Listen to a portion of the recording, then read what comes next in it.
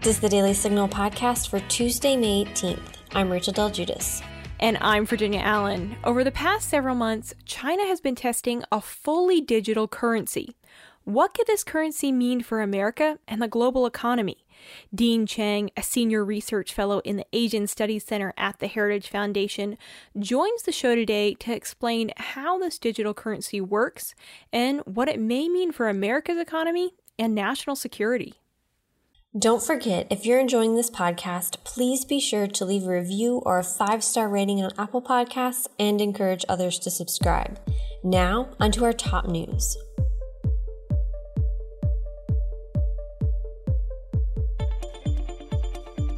The abortion precedent set by Roe v. Wade is going to be challenged at the Supreme Court. The High Court announced Monday that they would hear arguments for a case which challenges a 2018 Mississippi law banning abortions before 15 weeks. The Supreme Court said they will limit the scope of the case to consider whether all pre-viability prohibitions on elective abortion are unconstitutional. Pro-life activists view the High Court's decision to hear the case as holding potential for the reversal of the landmark abortion case Roe v. Wade. Heritage Foundation legal fellow Sarah Parshall-Perry wrote in a Daily Signal article that it's hard to imagine a case presenting a better opportunity to overturn Roe, as this is the first time since Roe v. Wade that the Supreme Court will hear an abortion case involving a gestational age limit. Lila Rose, pro-life activist and founder of Live Action, said in a statement that this is the most important abortion-related case in a very long time. The Internal Revenue Service will be starting an expanded program of child tax credit payments under the Biden administration, which will issue monthly payments to households that make up roughly 65 million children, which translate to 88% of children in the country. The move is part of the Biden administration's coronavirus spending bill signed by President Joe Biden on March 11th, called the American Rescue Plan. In a Monday statement, Biden said, "The American Rescue Plan is delivering critical tax relief to middle-class and hard-pressed working families with children. With today's announcement, about 90% of families with children will get this new tax relief automatically, starting in July." The popular social media app Parler is back in the Apple Podcast Store. Apple removed the application from their App Store after Parler was accused of not moderating content and user activity that contributed to the January 6th attack on the U.S. Capitol. Parler is known for being a platform that allows for free speech and does not censor users. Apple and Parler were able to find a compromise which will allow Parler users to continue posting content free from censorship, but will also uphold Apple's content moderation standards. Content which is classified as hateful under Parler's new artificial intelligence content moderation system will simply not appear on iPhones, but the content will be accessible on Androids or a computer. Parler's interim CEO, Mark Meckler, said in a statement that the entire Parler team has worked hard to address Apple's concerns without compromising our core mission. Meckler also announced Monday that he is stepping down as Parler's CEO, explaining that the work I came to accomplish at Parler has been successfully completed. George Farmer, Parler's current chief operating officer, will now take on the role as the company's CEO. Target and CVS are ending their mask requirements for vaccinated customers, along with Walmart, Starbucks, and others who have already done so. In a statement, Target said via USA Today that it will no longer require fully vaccinated guests and team members to wear face coverings in our stores, except where it's required by local ordinances. Now stay tuned for my conversation with Heritage Foundation's Dean Chang as we discuss China's new fully digital currency.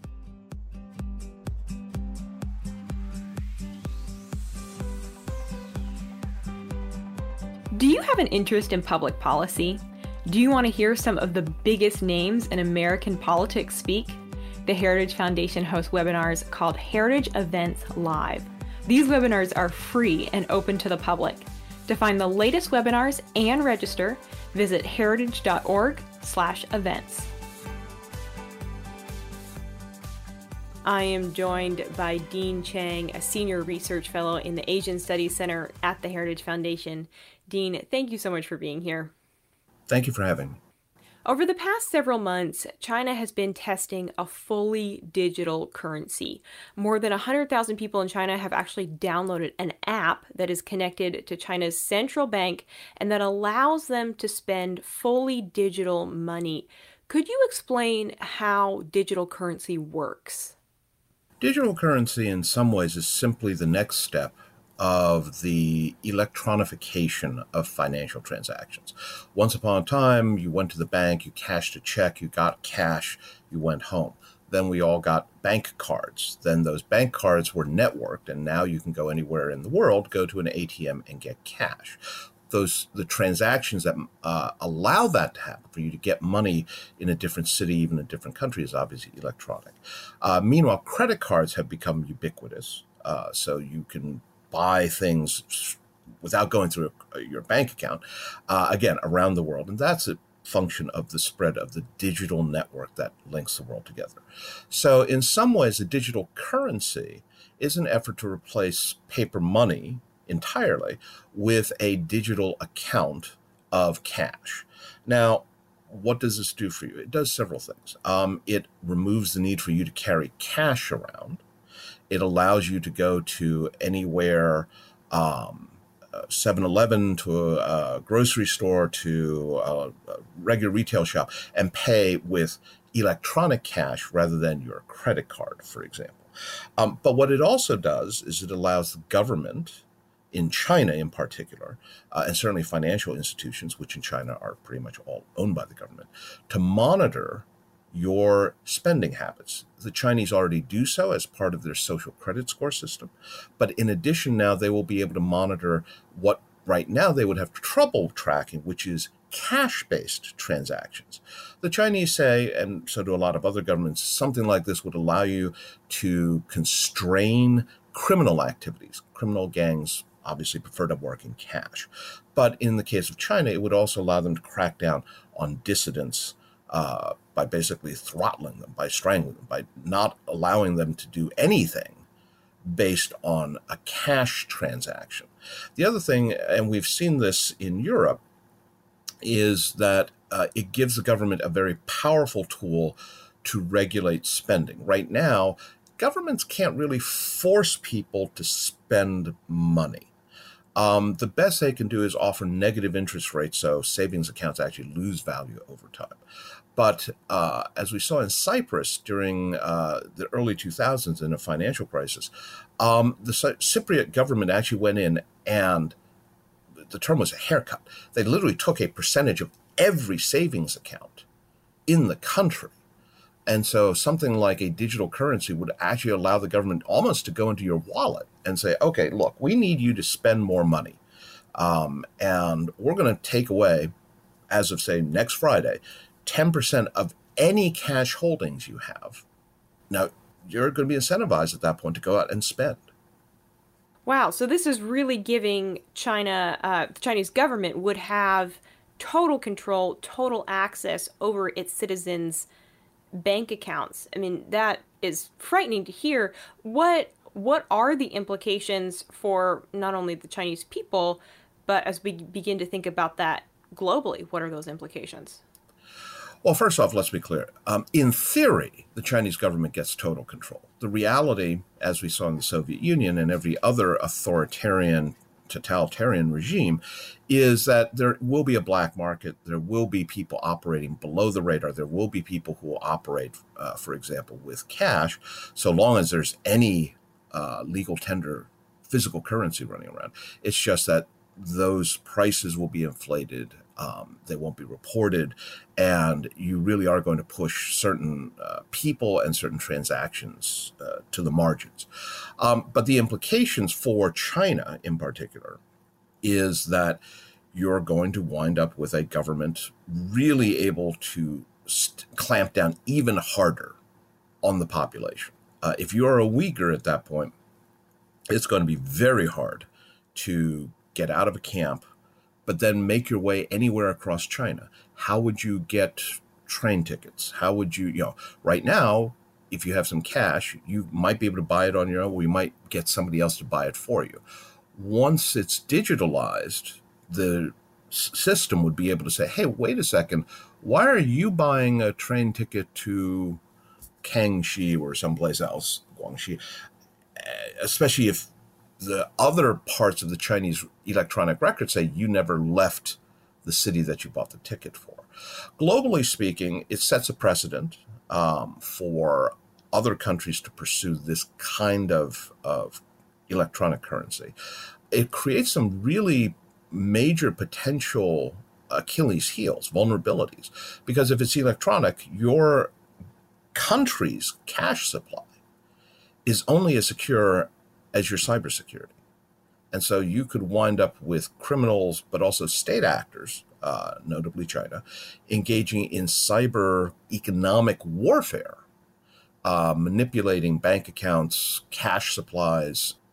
Wow. So, what could China's digital currency specifically mean for America and the U.S. dollar?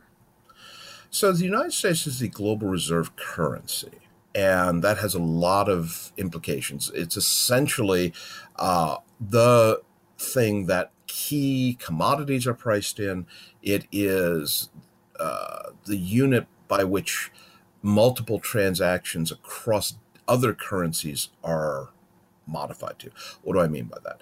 If a Japanese company, Japan's economy being denominated in yen, buys or sells things to, say, Israel, which I believe uses the shekel, the conversion among, how do you set the prices of the shekels and the yen?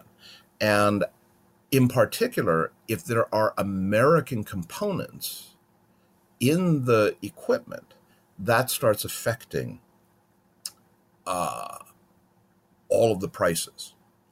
So every major financial transaction around the world eventually winds up with dollars somewhere in the equation, conversion to, conversion from, setting parity to, paying suppliers, etc.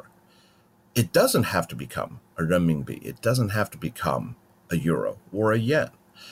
Oil is an even better example, actually. Oil is priced in dollars. So no matter the country, if you are buying oil or selling oil, you're working in dollars.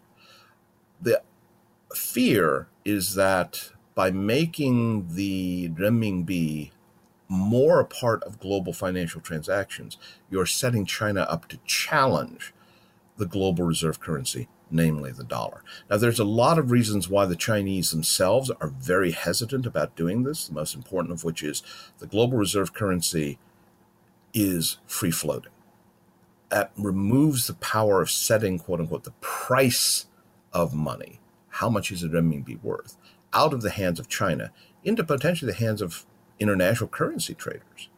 But this would certainly be one way of making the renminbi more popular. Right now, anywhere you go in the world, pretty much, dollars are welcome. This would potentially, by making it more accessible, make the renminbi more popular. So then, is this something that we should view as a national security threat? I mean, obviously, there are massive implications for the people of China. And like you're saying, there's this, long term, it could have implications on the US dollar. So, should we be concerned that this actually is a threat to our security? Well, let's begin with the reality that economics and security are not two separate fields. They are intimately linked, fundamentally intertwined.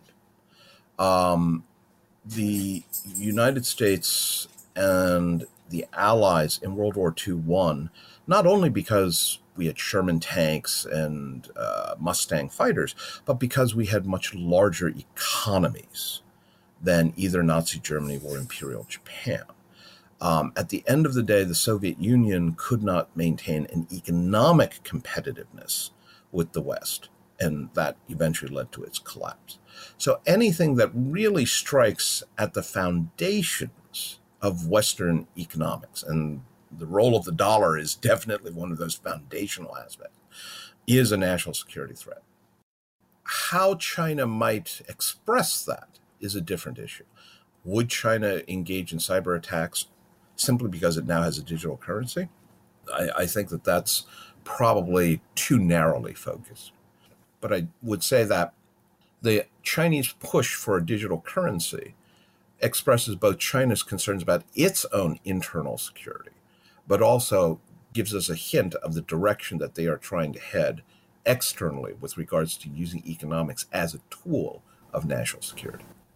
So, what do you think the likelihood is that, within our lifetime, we see China, pretty much fully get rid of their paper money and move to fully a digital currency that is linked to China's national bank and that is 100% trackable? Well, what we have already seen is China's efforts to impose what can only be described as an Orwellian level of domestic surveillance with the Chinese social credit score system.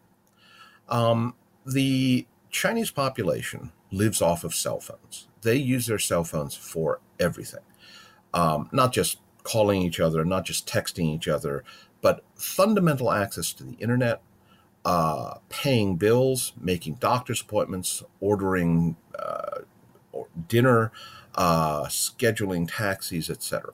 And all of that data is accessible to the Chinese government, both by law. Chinese passed a variety of laws, national security law, national cybersecurity law, which all say any time the government wants data, you have to provide it. But also because the Chinese Communist Party has a desire to maintain this level of surveillance in order to keep itself in power.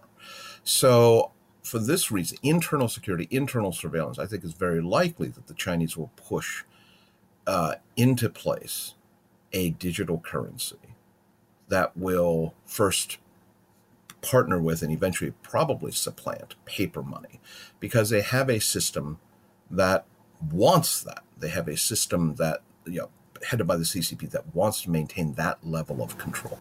Whether or not that'll eventually spill over to the rest of the world, how far they can go in pushing that onto other people, is an interesting question. I will note, however, that already tourists, obviously not during COVID, but just before COVID shut everything down, tourists in China were noting that it was harder and harder to get by if you didn't download Chinese apps onto your phone.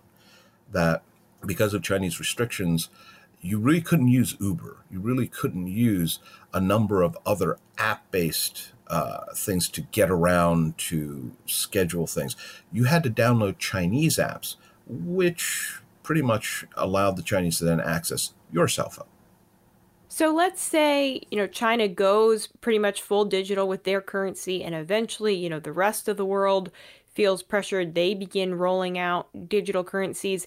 Is there a way for a fully digital currency to be secure, to provide users privacy and to guarantee privacy from the government?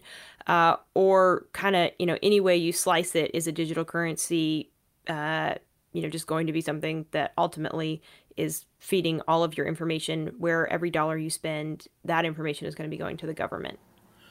Well, part of the problem here is that there is something of a zero-sum relationship between convenience and privacy.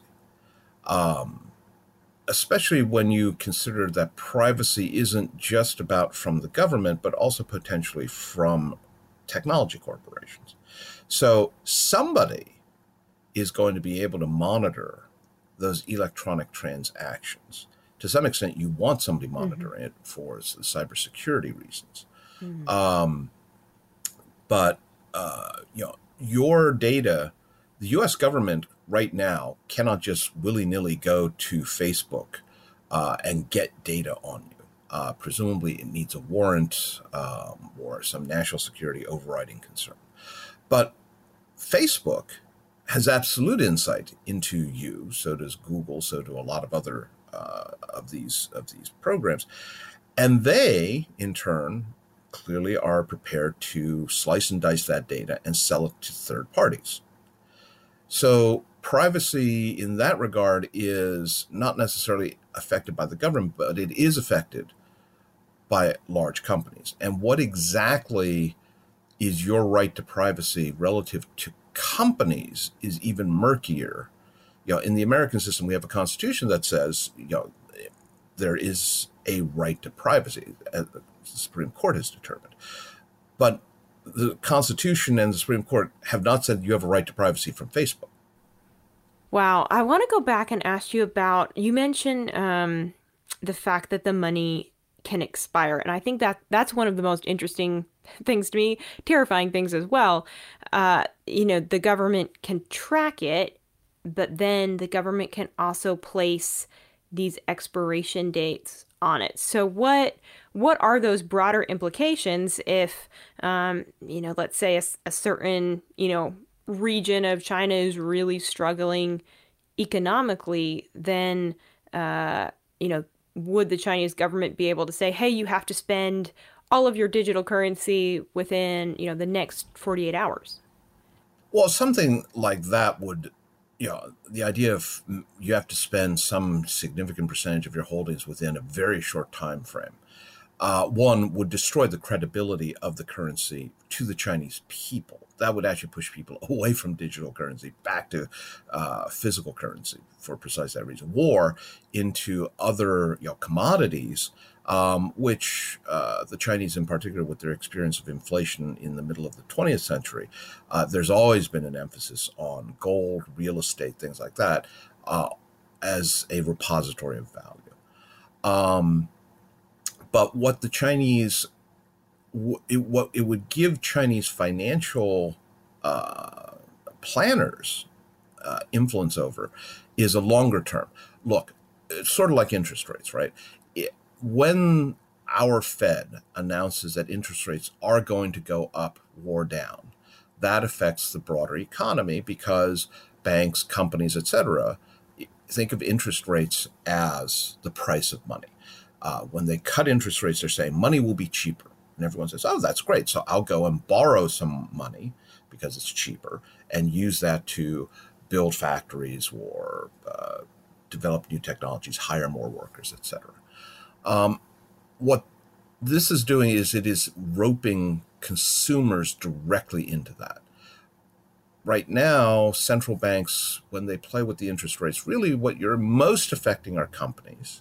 Secondarily, you're also affecting, therefore, banks and their interest rates. Mortgages become cheaper. People are more willing to buy a house. But in a time of instability or a time of uncertainty, that may not be enough. People may want to still save their money, put it in a bank account. And this is what allows the government to go in and say, yeah, we don't want you saving money. We want you out spending money. There are periods when that's what you'd like to do. And up until now, governments, they can entice, they can suggest, they can hint, they can play with interest rates, but that's at something of a remove from the individual consumer. This really gives them a cudgel. The Chinese government already has a lot of cudgels. This adds to it. It's a reminder of just how authoritarian the Chinese system can be. So what is your predicted outcome? What do you think China will do next with the digital currency, and how do you think the world will respond to that? I think the Chinese will push ahead with the digital currency for all the reasons we've talked about. The question is, given this convenience, as the Chinese go abroad, as they have tourists that go abroad, as they invest abroad, as they have companies that are abroad, to what extent will foreign governments, foreign tourists, foreign shop owners say, you know what, it is, I have thousands of Chinese tourists every week, and they all say, why can't I use a digital currency to pay for this? I think I would like to sign up to be part of that network.